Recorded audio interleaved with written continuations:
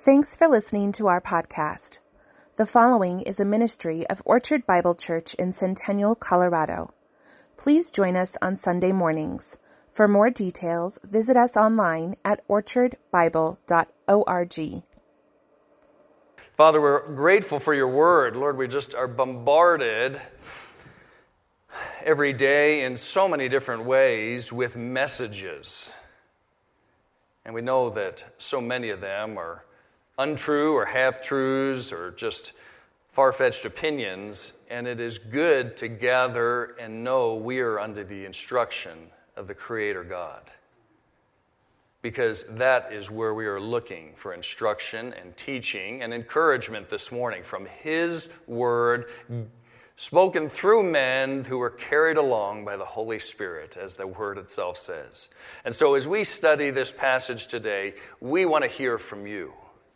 We want to hear your words to us this day, and to that end we pray. In Jesus' name, amen. Please be seated.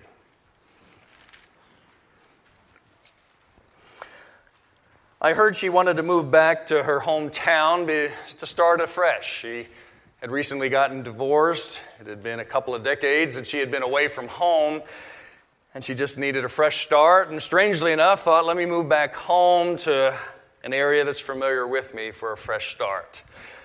All the things that she did as she settled into back home with a new apartment was to make an appointment with a dentist. She got off the phone with the receptionist, and it was just about that time she looked down at the name and said, I think I went to school with this guy.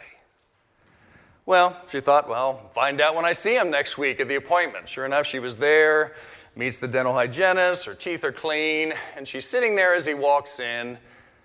And she knew right away, this old guy was not in my class. She could tell he was balding. No jokes as you're looking up here. She could tell that he just looked, not fit like the picture that she knew from the yearbook 20 years ago was. She even listened and heard as he straightened up his back from the dental chair, just a little groan, the way an old guy groans.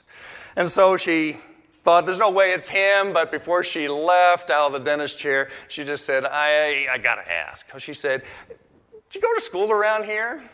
He said, yeah, I went to high school here, graduated in 99. Yeah, you were in my class, she says. And she happened to say it at the time that he still had his little dental binoculars on, and he went from looking at her incisors and her molars to her face as he leaned back, tried to scan the yearbook in his mind, and he lifted up the glasses and said, well, which class of mine did you teach? Oh, for a better body. You know, it's not just older people that begin to look in the mirror and say, when did this old guy, this old lady show up? You know, we spend our lives wishing for a better body. I can think of just being a young boy. You know, you start yearning for a body that's taller. And then you shoot up and you're skinny as a rail. And you want to fill out. You want to put some meat on your bones. And you fill out a little bit of its meat. And then you spend the rest of your life wishing you hadn't wished for filling out. Oh, it's a tough thing. You know, they say, and I agree, that women, you and gals, you really are ahead of us men in so many ways. You mature just mentally, so often spiritually and physically. You mature more than us. But we have you beat in one area. I read a study a few years ago that as men, we get comfortable with these bodies God has given us on average at the age of 49.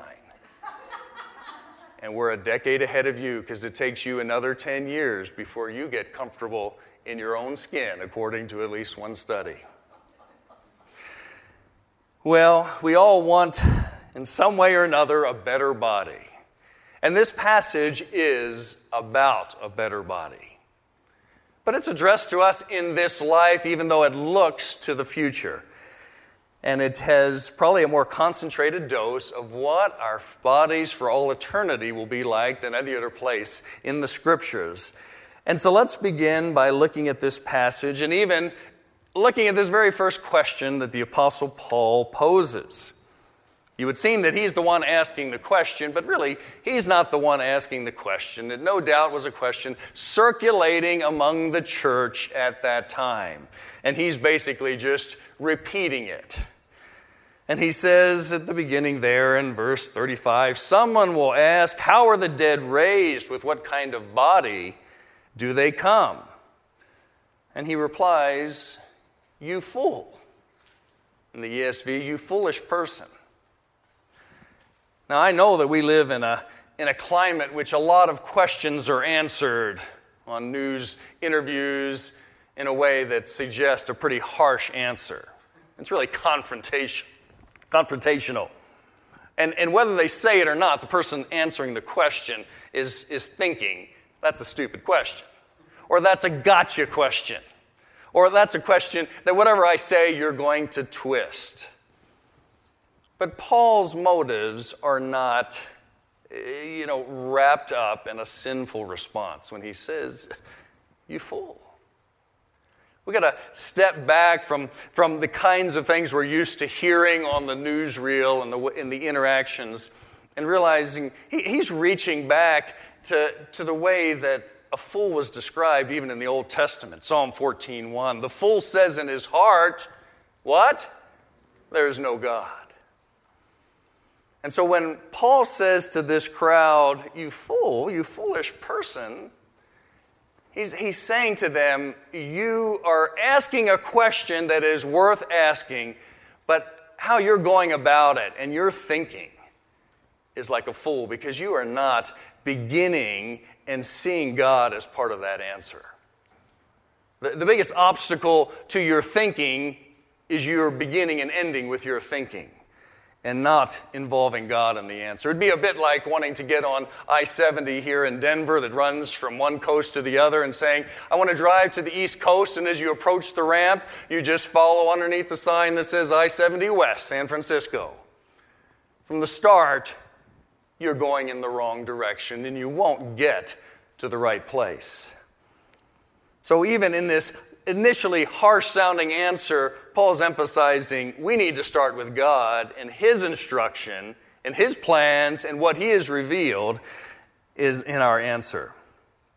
I want to offer just a little summary, a little quick, very quick synopsis of what I think the next key points are in this teaching. And these points are this, that he's going to say that this present body, this earthly body that you all and I have, is like a seed, a kernel that must die to give life to something much better.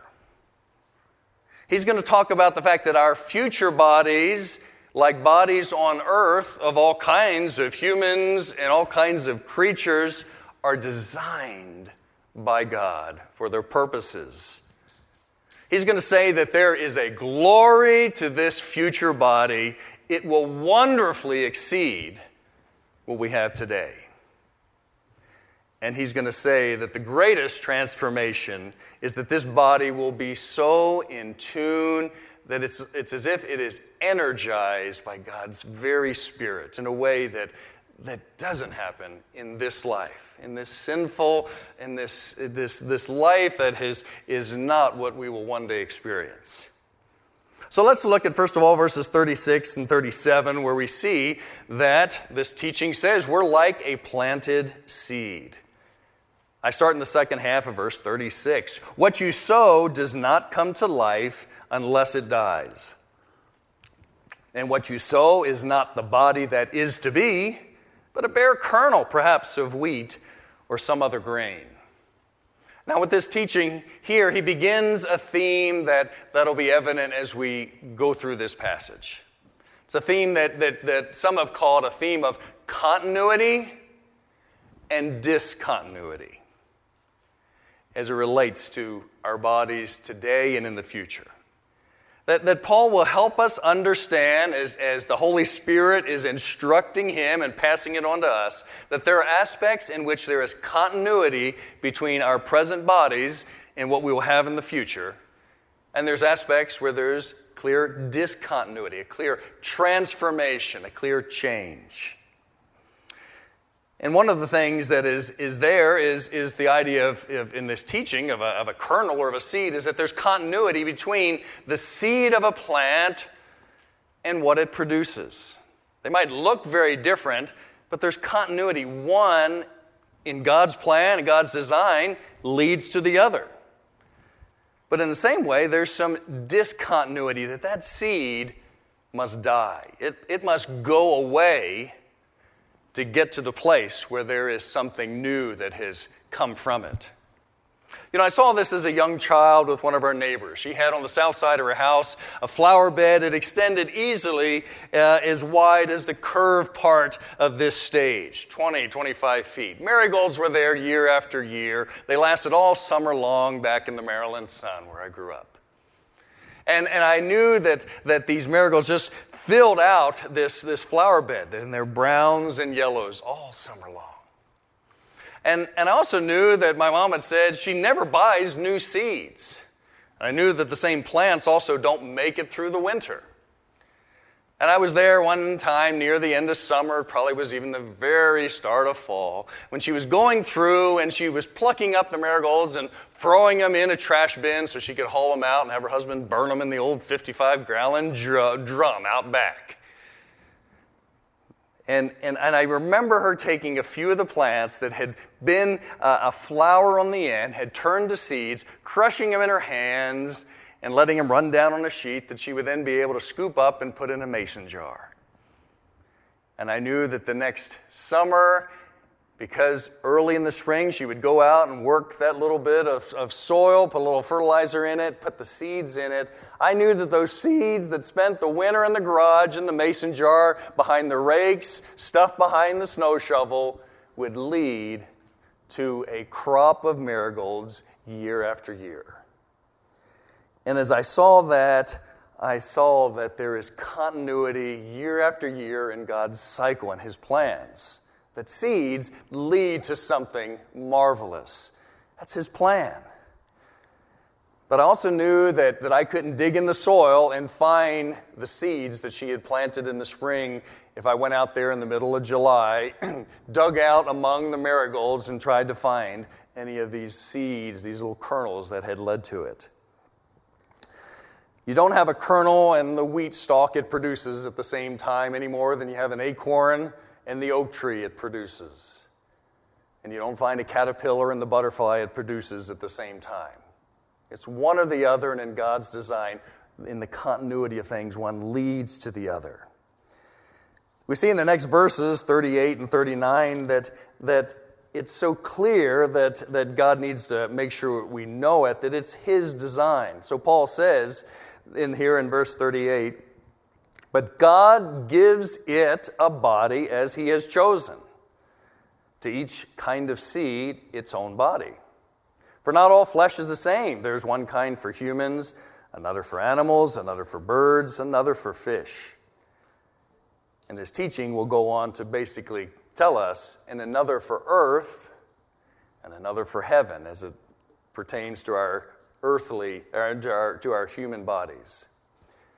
You know, the message here is that there is creativity and diversity among what God has done. In His creation of animals and fish and birds, and even in humans, there is such creativity, and there's such diversity. And there's such evidence of design for their purposes. And so Paul is able to say, look at all the animals that are there and the fish and the birds. It's so evident God had a plan for each one. God had a design for what He was doing. He didn't just have one-size-fits-all wings that fit both the hummingbird and the eagle. God had a design in mind when He created the Chinook salmon, and that after they have left the middle portion of Idaho, head out to the Pacific Ocean, wander up to Alaska for a few years, and then they begin their journey back at the Pacific Ocean, heading up the Columbia River 900 miles, coming up 7,000 feet of elevation to put their eggs where they grew up. God had a design. And He has a design for the Marinook little snail that lives the lowest of any creature we've ever found 5 miles under the ground. with pressures that they estimate are over 20,000 pounds per square inch. And I'm told as humans, we start falling apart at 50, and by 400, we're history if we have that kind of pressure on us. He designed all these different animals and birds and fish. And so Paul is just making the obvious point that if God in this earthly existence we can observe has demonstrated his creative, purposeful design in the various living creatures that are there, he is more than capable and will demonstrate that he has a design for our human bodies that will fit what our existence and our place for all eternity. It's a better body designed for heaven, and God is going to give that to us. It's better also, as we see in verses 40 to 43, in some very significant ways. It says, I'm going to look at verse 42 and 43 in particular. It says, so it is with the resurrection of the dead. What is sown is perishable, but what is raised is imperishable. It is sown in dishonor. It is raised in glory. It is sown in weakness. It is raised in power. So let's compare, what is he saying here? He's saying, let's talk about the body you have now, this earthly body you have today. This body you have today is perishable. It's a body of dishonor compared to what's ahead. It's a body that right now is weak. It is not just prone to weakness, it has weakness. And it looks ahead to a body that's imperishable, glorious, and powerful. Well, these words such as weakness, to me, that's perhaps the easiest one. Let's tackle that first quickly. Weakness is that which we know, particularly as we age, as we get older. Just yesterday, midday, I was in Maryland, believe it or not, and I was with my brother, just a few months younger than me. We're born in the same year, and we were shooting the basketball around. I said, well, do you want to play some one-on-one? And he goes, I'm too old. I'm thinking, I'm older than you. Why are you saying too old? You're making me feel bad here, I'll just pay for it, kind of a thing. But, it's not just middle age and then into our senior years that we know weakness. Just think of children. Think of the fact that God's designed that really for the first number of years they need more rest than we do, even as we're adults and even older adults. When's the last time you saw a baby saying, I've been up 16 hours, got to get a few winks, And I see some teenage, Kyle, I see you looking at me there and you're thinking, I'm a beefy, strong teenager. I'm not weak like you, buddy. Well, why don't we have a Zoom chat about 12 hours into your next 24 hours flu bug?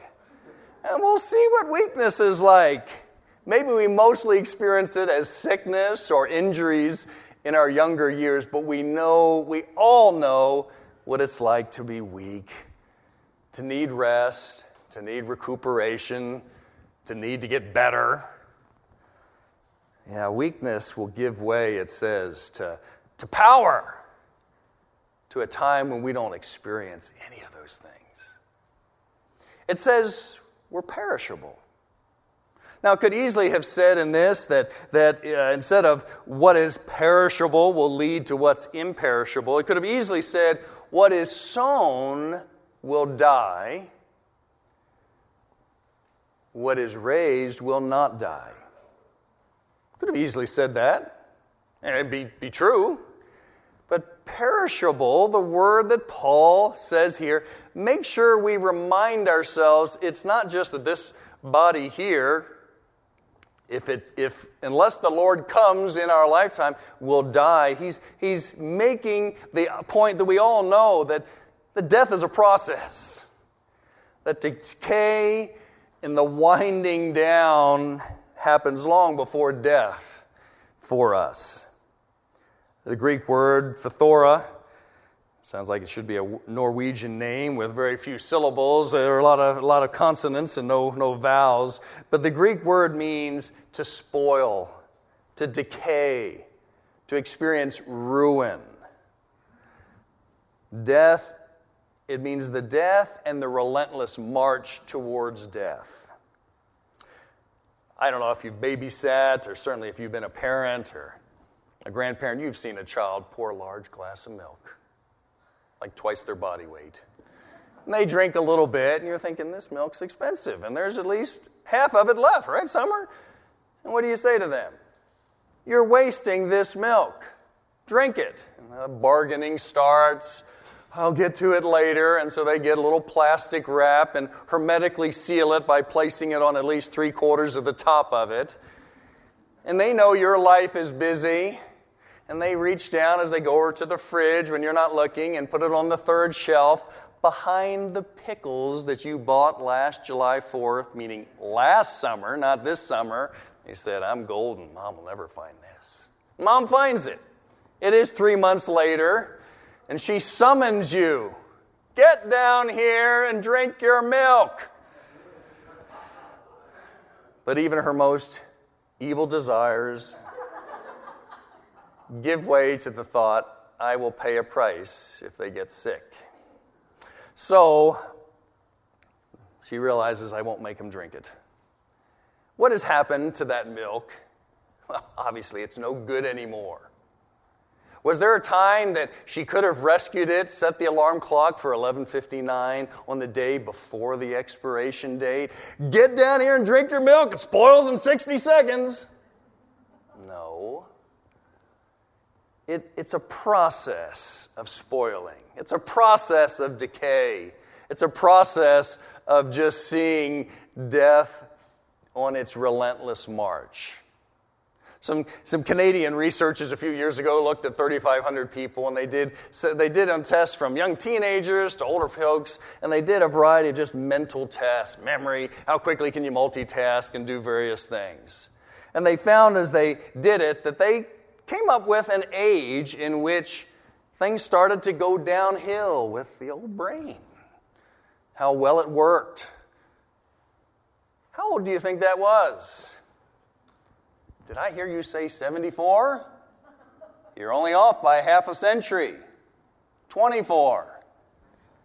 Things start slowly winding down, not quite as sharp. Well, as Paul uses the words, you will sow a perishable body and reap an imperishable body, he is speaking a great word of encouragement to us. He is saying far more than God will not just banish death.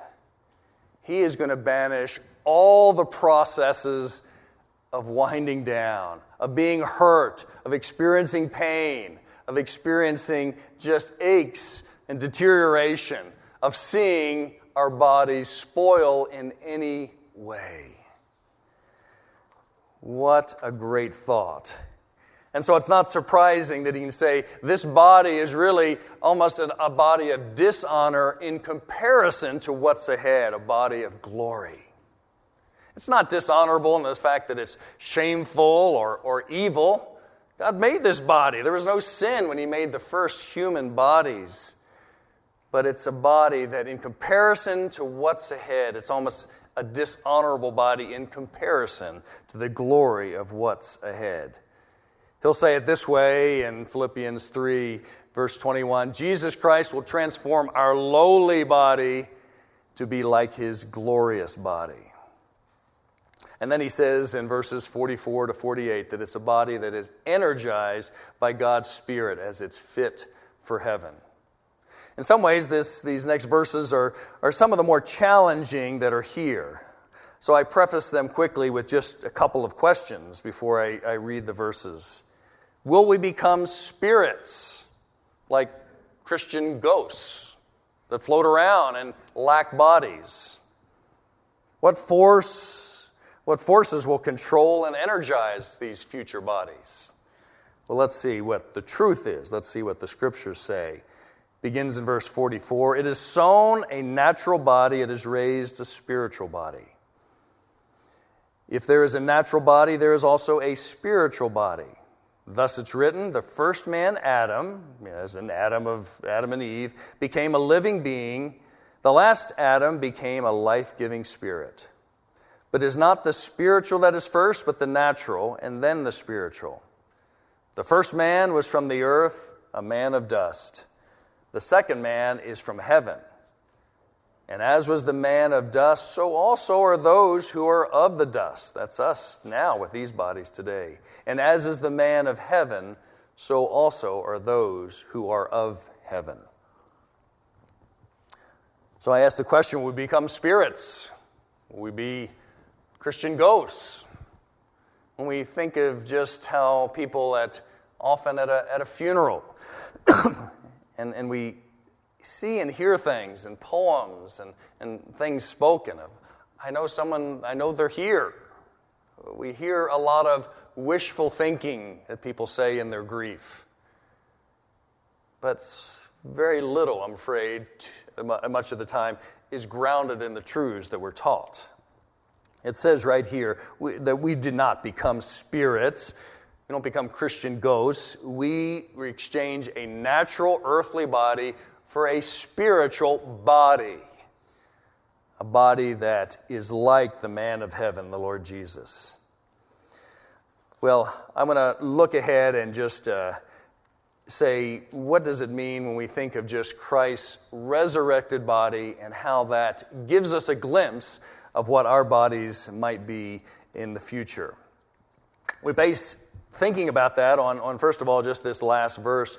Just as we have borne the image of the man of dust, we shall also bear the image of the man of heaven, referring to Jesus. We're going to bear the image of Christ, this man of heaven, in his resurrected state. And we can also add Philippians 3:21. Jesus is going to transform our lowly bodies to be like his glorious body. And so we have a portion of Scripture, we mostly get to it on Easter, that gives us some insight that we can hold on to as to what these future bodies, these spiritual bodies, will be like. And I just want to emphasize those things that are the most clear and not speculative, things that are right there in the Scriptures for us to see. We'll have bodies that in some way or another are recognizable. The passage from Luke 24, I put it in your outline there, a recognizable body, comes from just that road to Emmaus when these two disciples are talking with Jesus. He's explaining things on that Easter midday or afternoon. They sit down and eat, and all of a sudden, what does it say? As Jesus began to break the bread in front of them, it says, their eyes were open, and they recognized him.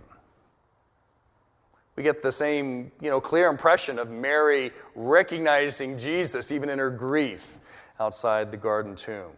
The disciples recognizing Jesus when they saw him. They're in disbelief in one sense, but they recognized him. Our bodies, we'll have to see exactly what that means, but will be recognizable, not some transformation. We're all wandering around. Who are you again? Well, somebody we knew all our lives. I'm fascinated what that's going to look like and be like. But frankly, I'm comforted by that too. I look forward to seeing you again in a different place for all eternity. It was a body that was touchable. It was a body that had flesh and bones. Jesus' body in his resurrected state. This state in which he says, we will bear that same image, or as it says in Philippians, that our body will be like his glorious body. So to his disciples in Luke 24, he holds out his hand and says, see my hands, see my feet. He says, it is me, touch me, see me. For a spirit does not have flesh and bones as you see that I have. I looked at this passage for many a year and heard it for many years, but it just struck me this past week or two studying this more. We'll have flesh and bones. I'm not sure how they will be different in terms of the chemistry. God will show us that at another time. But Jesus here says we do have bodies. We'll have flesh and bones that is touchable, that can be seen, is recognizable. It comes out again with just that little thing that Jesus said to Mary Magdalene. Remember in the garden, she recognizes him, and she just must have given him a bear hug is all I could picture. And Jesus says, don't cling to me. I can't imagine Mary just going, kind of sweeping through the air. Where are you, Jesus the ghost? She's holding on to a body. And it was on that same Easter morning in Matthew 28 that when Matthew tells the story of Jesus walking into the room, Matthew puts this detail in. They came up and took hold of his feet and worshiped him. They did touch him. It wasn't just an invitation, as we saw in Luke 24. They did. They took him up on his offer and touched his physical, though now resurrected and changed body. It's a body that will be able to eat. Jesus decided he wanted to prove that to them in Luke 24. They gave him a piece of broiled fish, and he took it and ate it before them. Strangely, that little detail is one of the ones I just take the most delight in, of the things that are going to be like.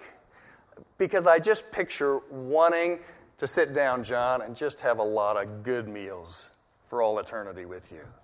And Reed and Kathy, I love it in this lifetime so much. I look forward to doing that many a time. The scriptures talk about the banquet of heaven. And I don't think we'll probably need to eat for energy. I just got a feeling that our bodies will be energized in a way. We don't need to eat. But the enjoyment of one another's company in God's presence, I'm just looking forward to that. And so we see Jesus making the point, I can eat, as the disciples gave him something to eat. And there's going to be a degree to which these bodies are changed, that they're free from natural laws that subject our bodies today. And I give the two obvious examples of Jesus. It says in one passage in John 20 that the doors were locked, and what happened? Jesus showed up in their midst. And then that other time, those same disciples that recognized Jesus on the Emmaus Road, he's breaking bread, their eyes were open, they recognized him, and then what does it say? And he vanished. So there'll be aspects, we'll figure that out too and enjoy the freedom from some of the natural laws. Maybe all of them, maybe some of them, I don't know. But we see that these bodies are different by God's design in the future. Well, I want to offer some application because I think that knowing a better body awaits changes things today. I think it does. And one of the ways I think is that I think it lets us give more effort to wearing out this body serving Jesus than preserving it for ourselves. I wrestled with how to phrase that because I don't think the scriptures teach us to just be careless and to want to be injured for Jesus or to want to be burnt out for God. But isn't there a degree to which knowing our future is secure, knowing our better body will last for all eternity and God has plans for it, that we can step back and say, I want to focus more on using this body today to serve Jesus, and maybe in some ways even wearing it out a bit, than just thinking, this is all I have. And I'm going to invest all my money and energy and time thinking about how to preserve this body that is steadily deteriorating. Maybe I've shared the quote before, but it sure strikes me as the kind of thinking that is reflected in This Is All It Is. When Joan Collins said, being born beautiful is like being born poor, being born rich and growing steadily poor. What a statement that we see in not just Hollywood and people in the limelight, but we see in our own lives, if we're not careful, of just an excessive focus on trying to preserve what we have in the body and the appearance that we have that might well get in the way of serving more heartily the Lord during this lifetime. I sought to choose just my encouragement and challenge carefully to say give more effort, knowing we do need to be stewards of our body. We do need to take care of it, in large part because we want to serve the Lord for as long as the day is appointed and in a way that's healthy. But there is a matter of priority there. I think we can endure the scars and the disabilities and the decline and even the pain, knowing these things will soon be banished for good. I would say that I think there's a message that's probably a bit unique for each one here as to what that might mean. There's a message that's for someone who from a young age has been in a wheelchair or has an issue with their body that they've never been able to really participate in sports from a young age. They've borne that. I think of a gal that we've known that from a young age was beautiful up to a certain point in her grade school years, and due to a bad infection and unfortunate surgery, is honestly quite disfigured now, well into her 30s on one side of her face. And I think the Father, whether it's a scar, a deformity, some other aspect of just even the decline that comes with age, and perhaps for whatever reason your body's experienced that at a tougher, more rapid rate than someone else your age. Whatever it is that might weigh you down, I think you need to hear the Father say, these will not be taken to heaven. Maybe there's some that see approaching pain, approaching decline. Could be a diagnosis recently of something. Could be cancer, and you think of the decline or pain of treatment that's ahead. Might be that you just realize you just had a major injury, or you have surgery in store to try to get back to where you wanted to be, and you've got those things ahead.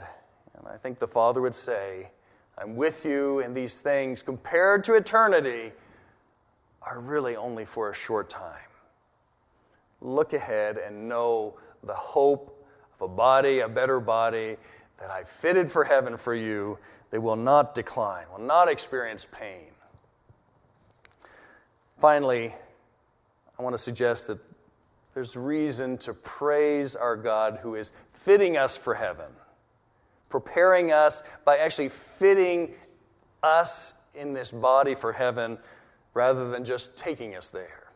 And I'm borrowing the words from a song that we won't sing in the middle of August, but we'll surely sing in the middle of December. The song Away in a Manger was written in the 1880s, and I was reading an article by a woman that said, I liked the song, loved it as a kid. Honestly, it's a pretty childlike song, but she said there's one little phrase in there, in one of the variations on the verse 3 that I've held on to. It's the final line of verse 3 when you sing it this way, be near me, Lord Jesus, I ask thee to stay close by me forever, and love me, I pray. Bless all the dear children in thy tender care, and fit us for heaven. Not just take us for heaven like some versions have. Fit us for heaven to live with thee there. That's what this passage is about, isn't it? It's about fitting us for heaven. It began in verse 3 of this same chapter when Paul says, I fit you for heaven by sharing the gospel with you, giving you what is of first importance, that Christ Jesus came and died for your sins. That is the first and most important step of being fit for heaven in God's plan. The gospel message. You are separated from Him. You are unfit for heaven, friend.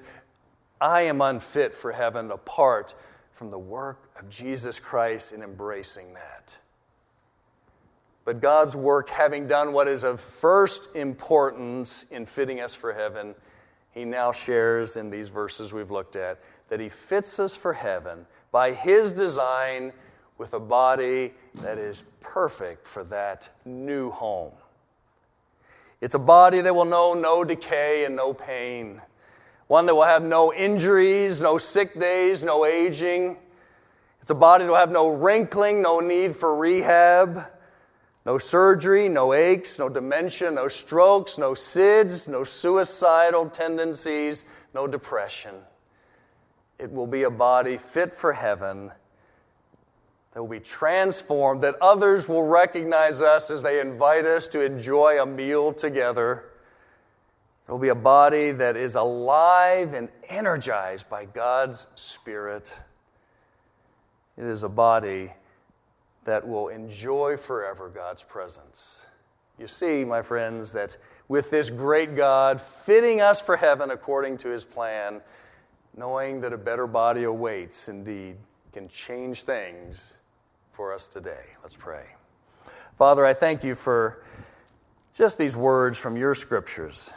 I pray, Lord, that if what I've said has been faithful to them, you would encourage each one of us to long to be right with you, first of all, and second of all, to just enjoy this thought that you are preparing not just a place, but a body that will be a perfect fit for this place. Your presence forever, to enjoy you. May our teaching today and our thinking on your word bless us this week, and we pray this in Jesus' name. Amen.